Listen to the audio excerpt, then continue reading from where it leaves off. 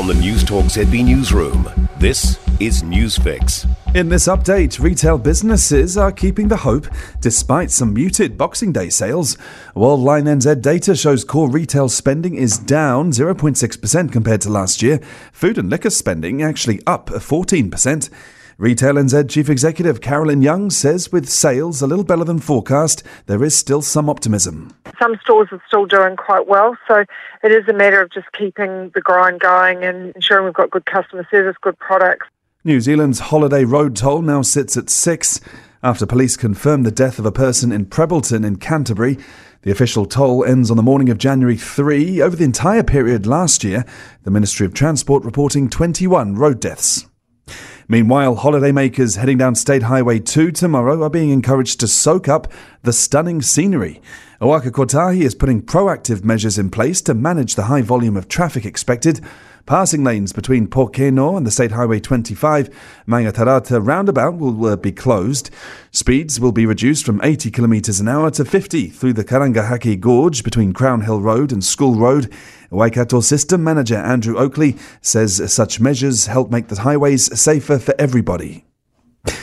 Amid rising temperatures, our freshwater lakes and rivers are at risk of toxic algal bloom breakouts this summer. Public Health is warning people to keep themselves and their pets away from any water with blue-green patches. Signs have been put up around 40 lakeside locations in the Rotorua district.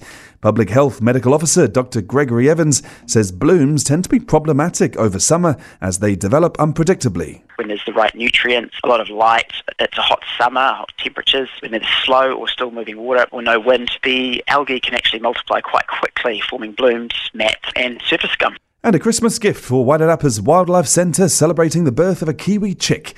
The native bird hatched safe and sound at the sanctuary with its dad keeping watch. That's news, I'm Max Toll.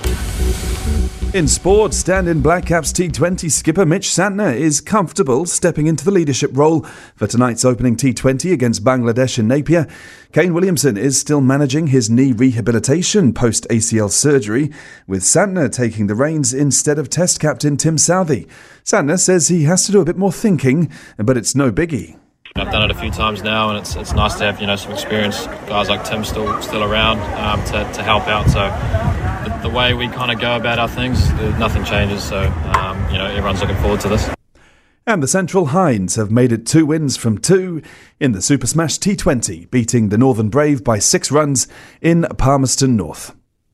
That's sports. I'm Max Toll. For more news, listen to Newstalk ZB live on iHeartRadio.